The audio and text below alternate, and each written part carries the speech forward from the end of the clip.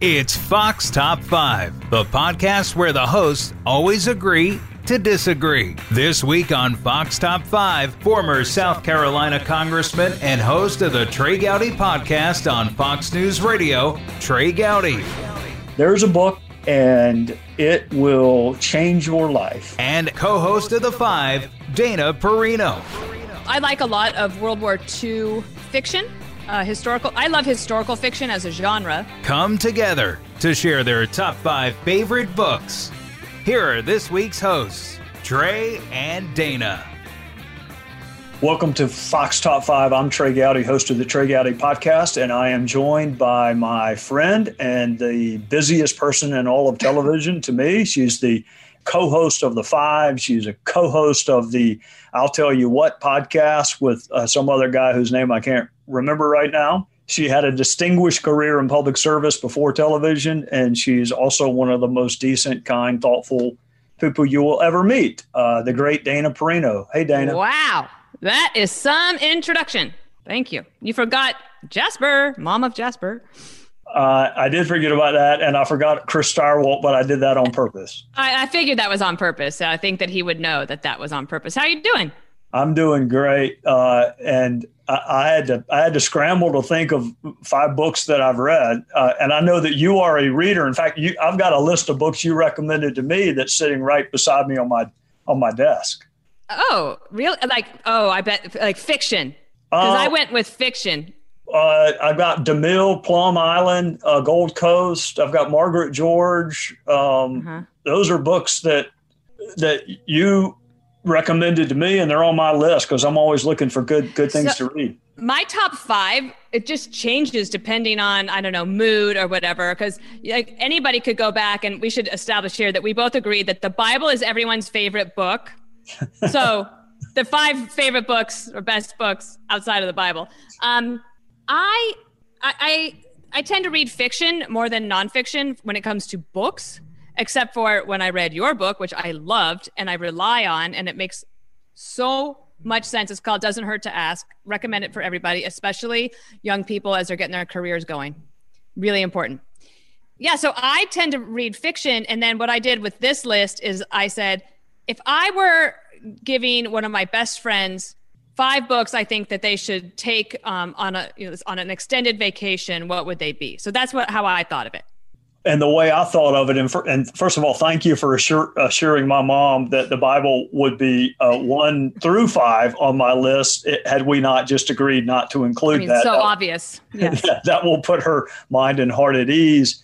I thought, okay, if a young person says, give me a book that could potentially change my life, what book would I recommend? And so I picked 5 that have stuck with me, even though in some instances I haven't read them in 10 or 12 years.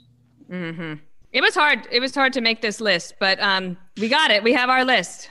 Well, every week on this podcast, Fox reporters, hosts, and personalities do get together and share their top 5 on different topics. And you can tell that you love to read. I mean, I can just tell watching you on television that you love to read, and you've been kind enough to recommend books to me. So for anyone listening that is interested in a good read, or if you're not reading as much as you want to, but are thinking about getting more into it, I hope that our list can help you. And if it suits you, I guess we'll start with number 5, and I'm going to let you go first. Okay.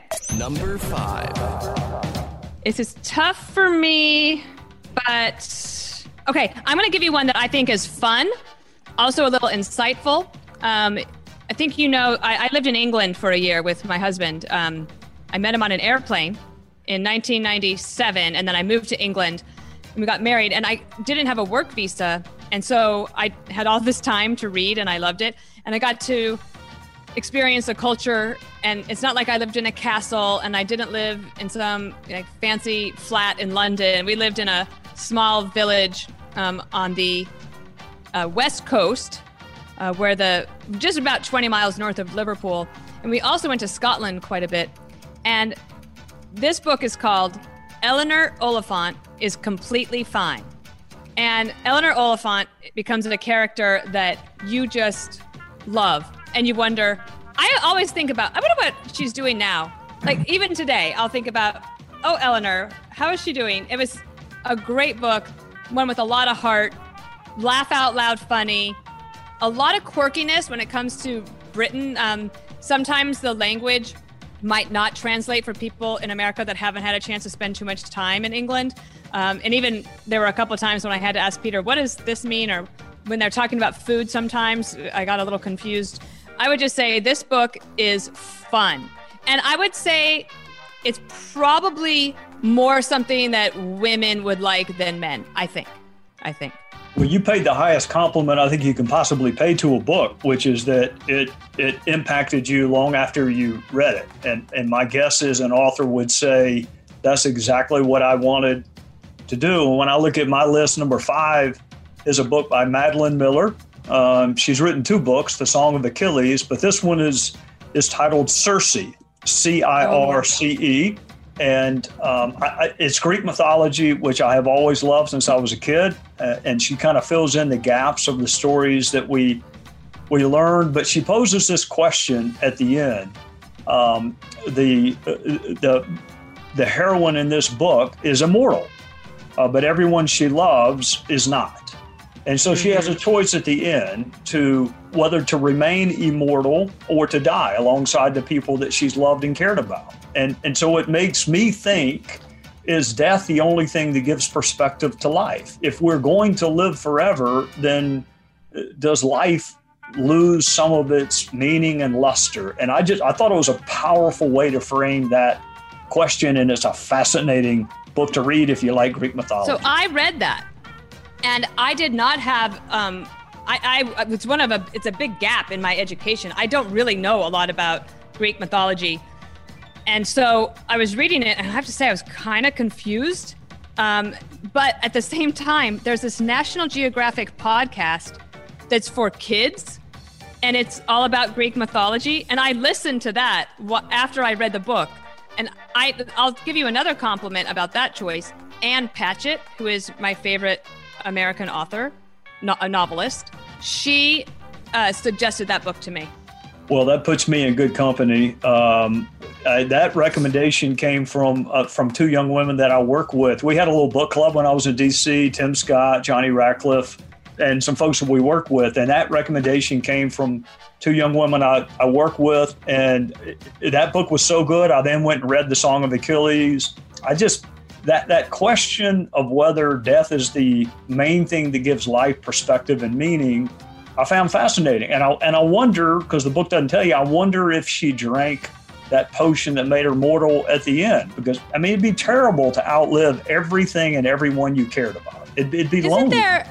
Didn't she write a second one?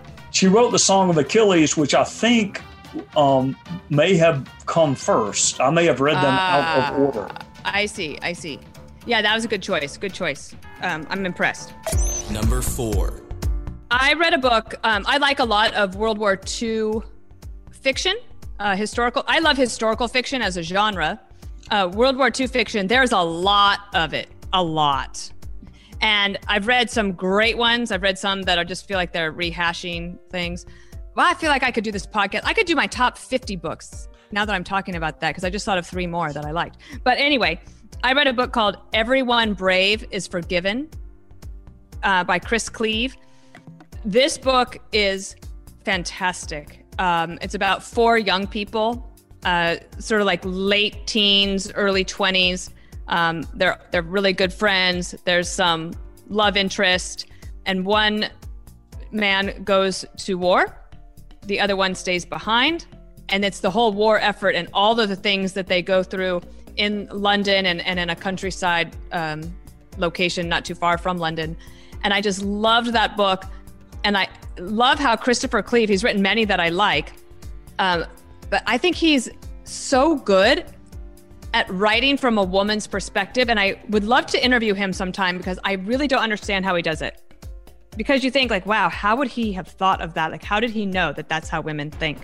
It's really wonderful. I think it's great for both men and women would like this book. And I just love also the premise that everyone brave is forgiven. Well, I love the genre and I love the time period. And while you were talking about Chris Cleave, I'm thinking Ken Follett, And I'm thinking the Tattooist of Auschwitz, which I read not that long ago. What an amazing time period, World War II. And, Follett has written a trilogy on it, and he wrote The Eye of the Needle.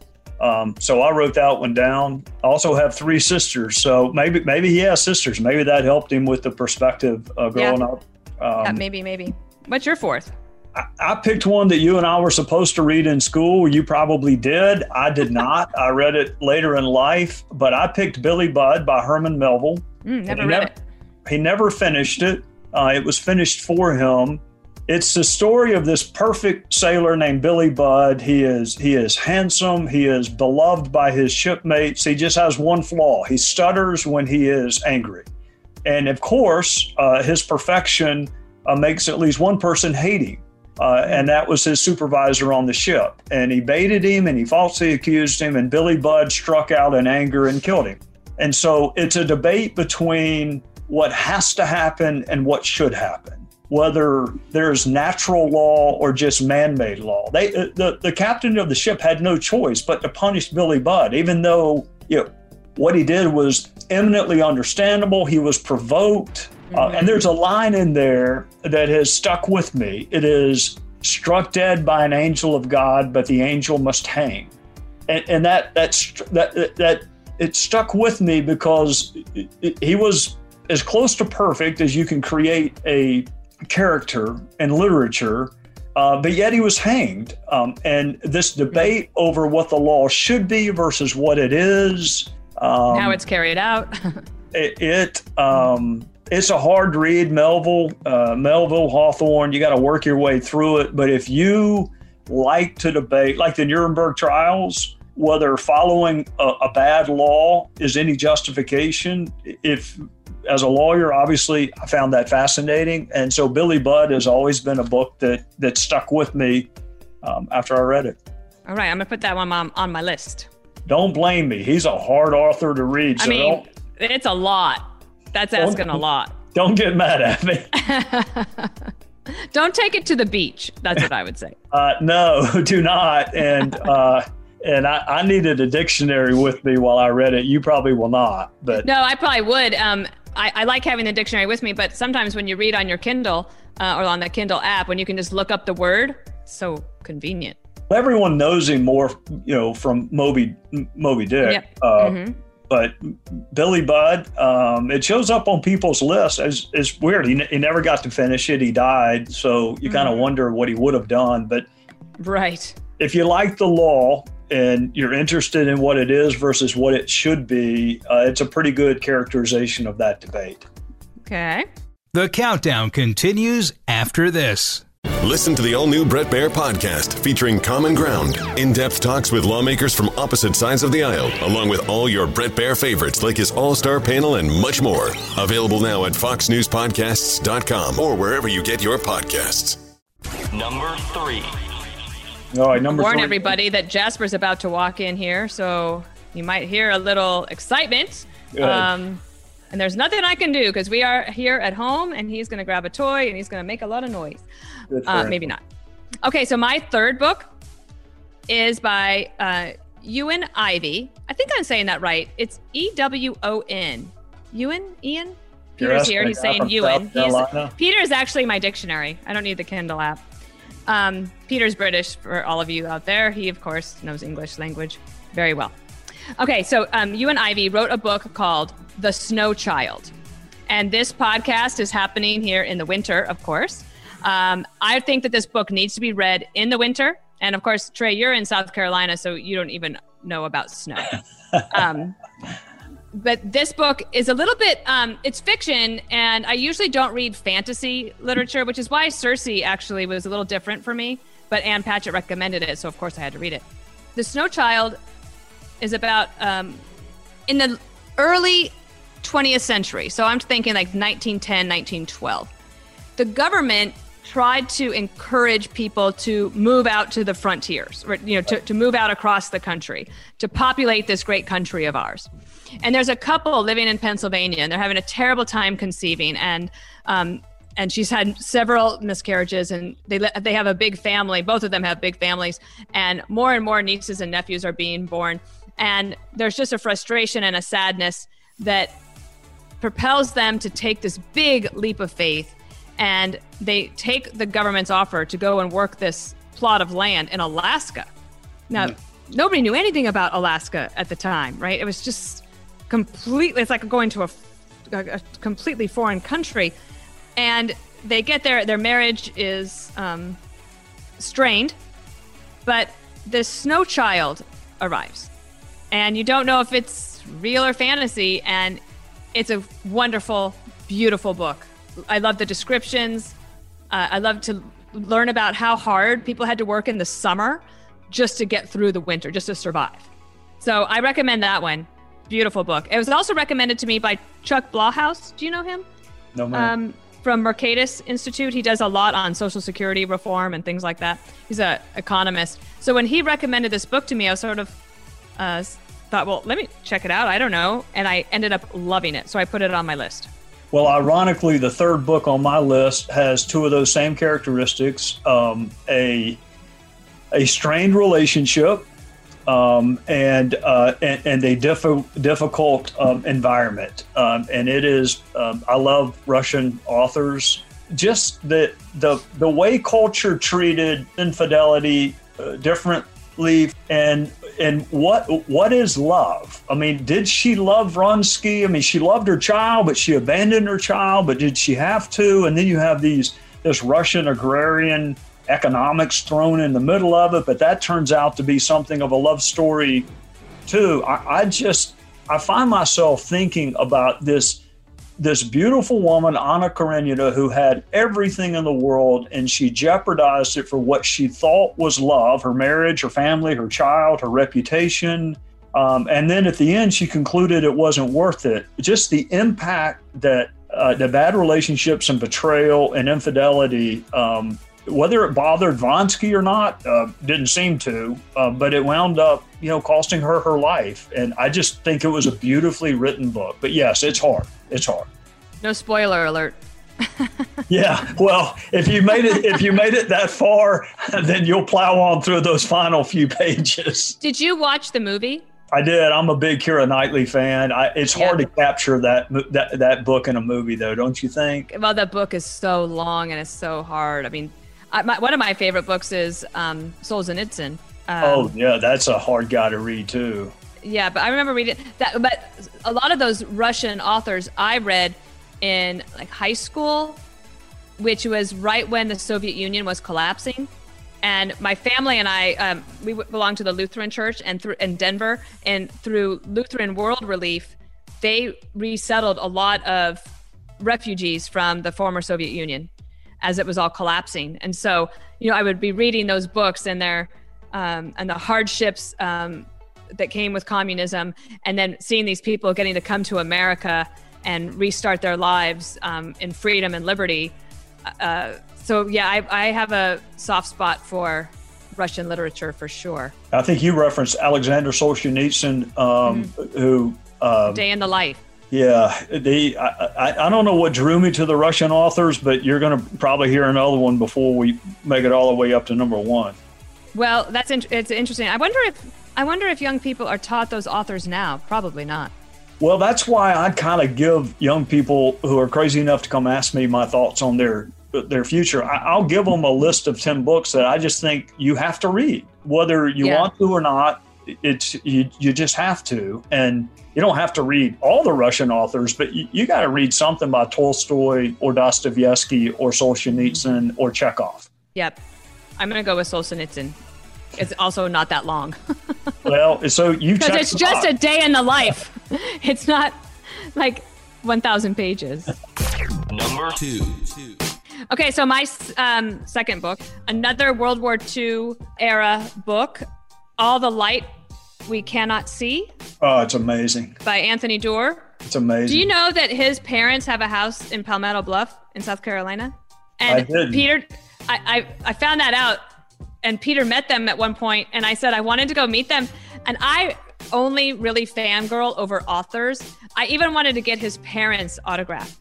And this is a book about a young girl who is blind, she gets caught up in the protection of some jewels from the Nazis. She's trying to protect them from the Nazis, and two lives intersect, and it's in Paris and then in the south coast of France. And it's such a great book. And do you know that his publisher told him it would never sell?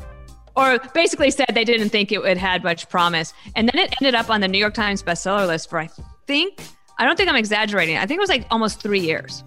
Well, it's an amazing book, and you've got that kind of the half of it with the young girl who's blind, and then you have the man raised in the orphanage and how their lives intersect, and he has to join the Hitler Youth, and he doesn't want to, and he always knows. There's always a part of him that knows it's not right.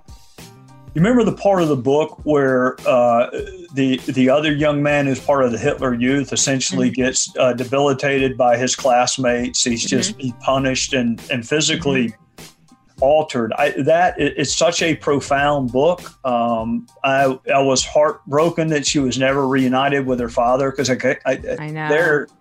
I'm going to try to get this out without getting emotional, but I mean, their relationship was just so special. Beautiful. And he built her these intricate dollhouses.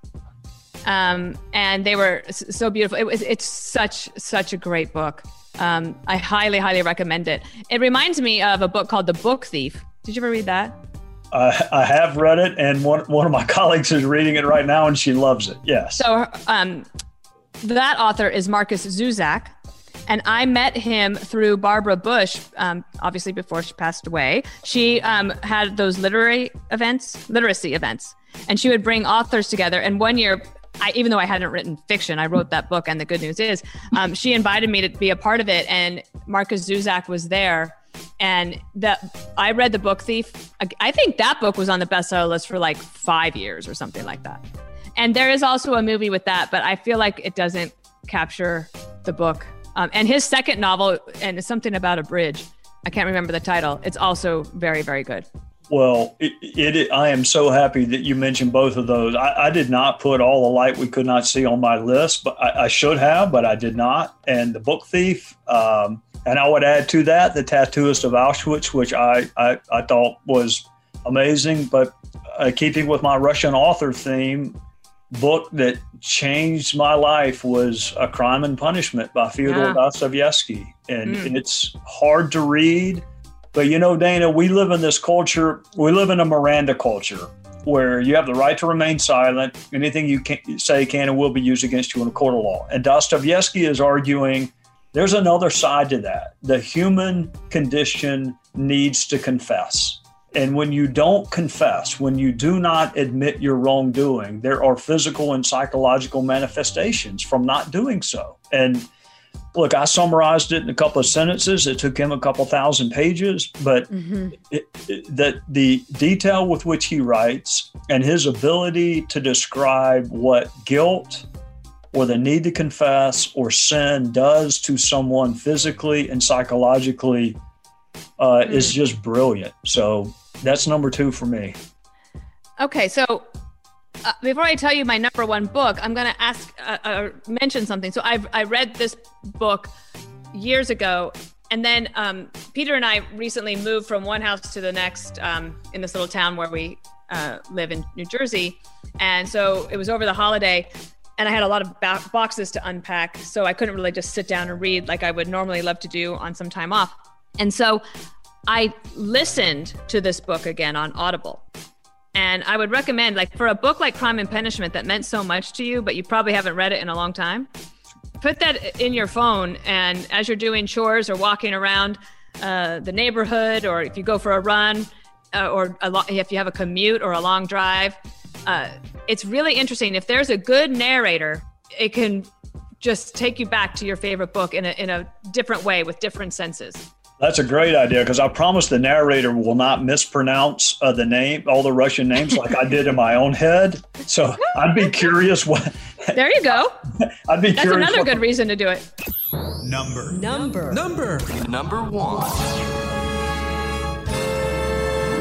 Five, 4, 3.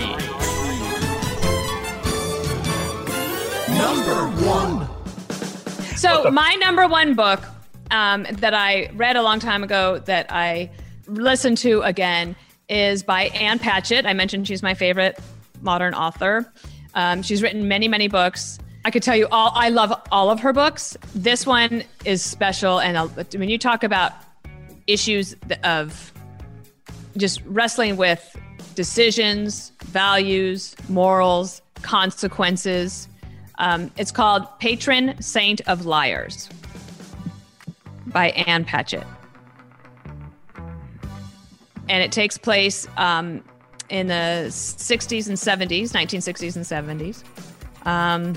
There's a woman who is quite independent, but grew up in a time without her father. Her father dies when she's very young, and her mother is a beautiful woman that gets remarried to a lovely guy. And this character, she just feels, her name is Rose, that a lot of men are interested in her. She's not that interested in them, but she feels like, I guess she should get married because this guy really wants to marry her. So she gets married. Anyway, she's not happy, but she knows how to drive. So she spends the days just driving. Well, one day she drives all the way to Kentucky. And the reason she is because she's pregnant. And she makes a decision to go to it was like a Catholic home where women in trouble, that's what they used to call it, right? Women in trouble would go. And the idea is that you go there, you have a safe place, you're taken care of, you have the baby, you give the baby up for adoption, and then you go back to your life. That's not what happens in Rose's case. The character development in this story is so good. And all the issues that we wrestle with, life and death, and those choices that you make, consequences for them. And also telling one lie that complicates the rest of your life because you're then always lying. Right. It's just a great book. And that's set with a cultural backdrop of the 1960s, 1970s. Right. Yeah, I mean, it made me wonder. I mean, even when I was in school, I went to school with a young girl that got pregnant in the 6th grade, and just contrasting that with my own children's generation and the cultural backdrop of how that is treated differently and viewed differently. Well, I want you to go back even farther than that. I want you to go back to a time when Brit Hume was in high school, 374 BC, 374 BC. And I know you're sitting there thinking, what in the world could have any relevance to my life in 374 BC? If you are wondering how people decide what is worth fighting for, what is worth sacrificing for, what is worth volunteering to sacrifice for, there's a book by Stephen Pressfield called The Gates of Fire, and it will change your life. It is a story about the Battle of Thermopylae, where some people believe democracy was preserved by the Spartans with a little bit of help from some other Greeks, but 300 Spartan soldiers and about 5,000 total soldiers held off the Persian army at a place called Thermopylae. And Dana, not just, you didn't have to be drafted in that culture. It was dishonorable to not be picked to go. Every one of them knew that they would die, every one of them. And it's one thing to volunteer and think, it could happen, it's a risk. They knew. Or you kind of think, but I'll be careful. I'll be the one that survives. Yeah. But they went, not only, they were crestfallen if they weren't picked to be one of the 300. And this is it's a story really told through the eyes, not of a Spartan, but of one of their less than full citizens. And just his view of their culture, they got a lot of things wrong. But having this notion of identifying what in life am I willing to not only sacrifice for, but be disappointed and embarrassed that I wasn't picked to be one of the ones to, we think about our own political environment right now. Sacrifice is, having to stay over one weekend in D.C. I used to get upset. They can't even do that this weekend, the Democrats, and yet they want to impeach the president again. But they're going to wait till Monday to do that. Right. That's the most ridiculous thing. So I wouldn't put that on the list of things that they feel really passionate about because they're not even willing to give up a trip back home.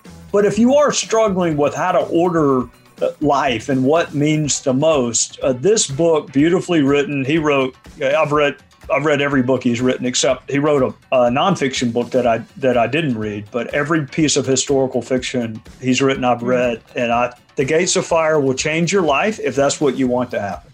Can I add an asterisk of like the ones that didn't make in the top 5? But now that we've had this discussion, I feel like I have to tell you about this series of books because I think now understanding a little bit more about what you like to read. There is a series called the House of Nicolo series, and it's written by a woman named Dorothy Dunnett. She's a Scottish author. She I think at the end of her life, she was Dame Dorothy Dunnett for her contribution to literature. And the House of Nicolo series, it's 7 books. You don't have to read all 7, though I do think they need to be read in order. Like I wouldn't just pick up book number 3, though I guess you could. But I read all 7 over the course of several years. And the first one is called The House of Nicolo. I think that's the first one. And it takes place in the late 1400s. And it's about trade. And the city of Bruges in Belgium was a really big deal back then. That's where all the trading really was happening. The Flemish were doing amazing things back then, not just in art, but in trade and the economy and science. And this book takes you all over the world, this series, all over with great characters, a little bit of humor, battles, personal struggles. In one of the books, they even go to Timbuktu. Really? On a trade mission. Yeah, it's so interesting and they're so well researched. So you feel like you're learning a little bit along the way too. I should look that up on Audible. I should see if that's on Audible. Dame Dorothy Dunnett. Dunnett, yep. Well, Dana, I'm a lot older than you are. Do you think I have time? No, you're not. I don't think you are. Do I have time to make it through a 7-book series? Yeah, you do. You got it. I don't even buy green bananas. You think I got time to do that? I'm going to try. What you described I love just try the first one and then see. Very sad. It's not on Audible. Well, let me ask you this. If someone's going to pick between Plum Island and Gold Coast, which one would you tell them to start first? So Nelson DeMille, everybody should read Nelson DeMille. Nelson is an incredible author. He is hilarious. He lives out on Long Island, and he has a lot of, the reason I recommended them to you especially is he has a lot of law enforcement contacts, and so his books, I think, are very accurate. The Gold Coast is really about this mafia guy who was the Gotti? That was his name, right? The big John Gotti. That was the big time. Yeah. It's a little bit about his situation and these neighbors that he has there. And the main characters are always a little bit good looking and swashbuckling and very funny. Like, Nelson has a great sense of humor. He tells jokes a lot. So in the book, they're fast paced. You can read them really quick. You can take those on your beach or your ski vacation or on your coronavirus vacation on your couch. You can just fall into those books and you'll love them. Well, let me ask you this, because you're an author yourself. You've written how many books? I have 2 that I have published, and a 3rd one is coming out March 9th. Do you ever see yourself writing like a pure fiction book? I have thought about it, and I've thought about some ideas, and I've read books about writing and about writing fiction, including one by Ann Patchett. And I don't know whether I just don't think I have the brain for it or the capability, the character development. I read books looking for clues as to how do they foreshadow something that's going to happen. So, when you're reading along, you're like, oh, that's what that was about way back in chapter 4. I just don't feel like I have the skills, and it could be also that I just don't have the time. It's because you've done it 2 times and doing it a third. It's a lot. I mean, sometimes you read a book and it took you longer to read it than you think it took them to write it. But if you're going to write something halfway decent, it takes a long time to write a book. A few other books that were on my list that didn't make the top 5. Rules of Civility by Amor Towles, I loved. Now, he wrote a book you might like called A Gentleman in Moscow. And that was... That one down. That one, I liked Rules of Civility better. I might be one of the only ones, but that was also a major bestseller. But A Gentleman in Moscow was his second novel, and it's right up your street. I think that would be a good one for you. And another one that I loved is called We Are Not Ourselves. And it's just such an amazing story about how the author believed in this book. His wife believed in the book. They had twins. They lived in a, I think, 1-bedroom apartment in Brooklyn.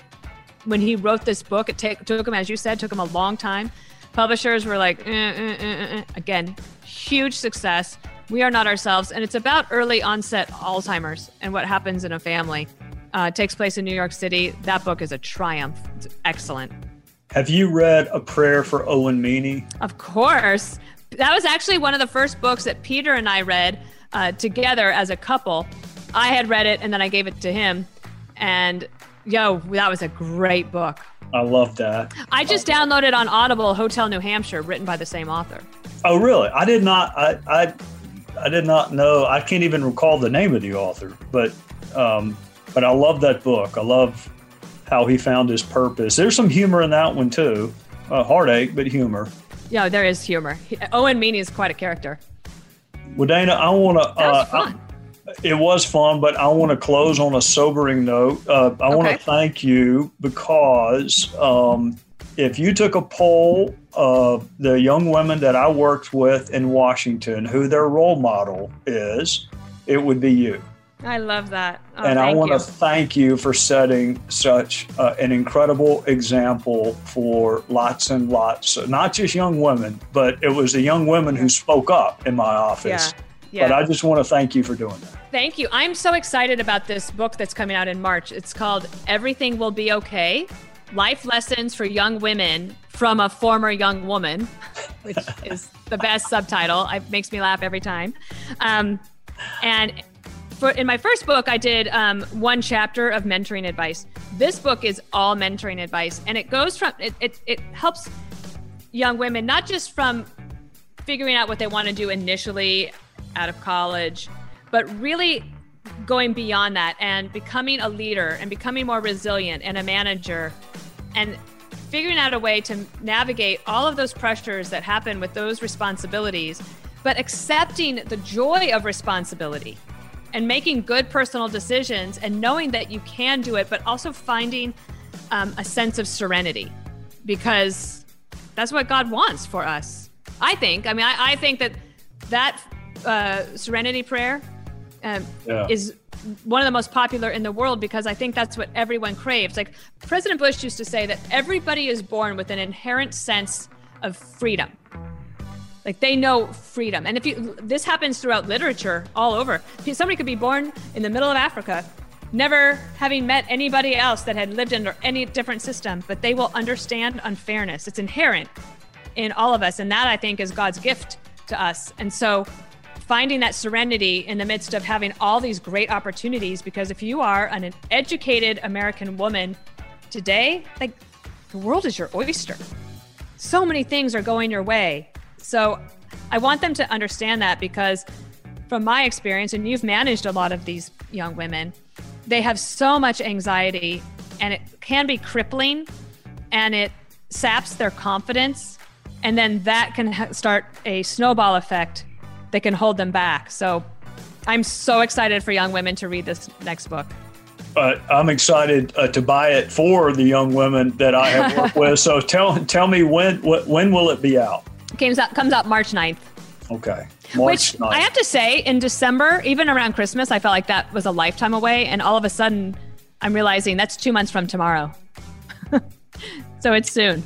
Well, thank you for being an example to them. And I'm going to let them read from your own pen how you pulled it off. And I read the audiobook as well. So if they're busy. That makes a big difference when the author reads her own I didn't book. read my first book, and I've regretted it ever since. Well, it was the 4 of the longest days of my life, but they kept telling me I needed to do it. And did you know that President Bush, when he finished his audiobook, I did the PR for that book, and he called me and he said, "Did the audiobook today?" I'm like, "Oh, that's good." And he said, "Yep, 7 hours, no breaks." I was like, okay, very good. I don't know how he did it in 7 hours. It couldn't have, that couldn't be true. That's actually one of my, if we should do this again and do our nonfiction books. I would love to do that. Let's do that. Okay. I would love to do that. Decision Points is going to be one of them. I'm excited. And the Bible, of course. Yeah. Hey, Mom, Bible was number one. She just wouldn't let me use it, Mom. Yeah, Mom. Okay, I'm going to close this out here because they sent me a little script. And here we go. Thank you to everyone for listening. Please subscribe, rate, and review this podcast on Apple Podcasts, Spotify, or at foxnewspodcast.com. Let us know your top 5. You've been listening to Fox Top 5 on the Fox News Podcast Network.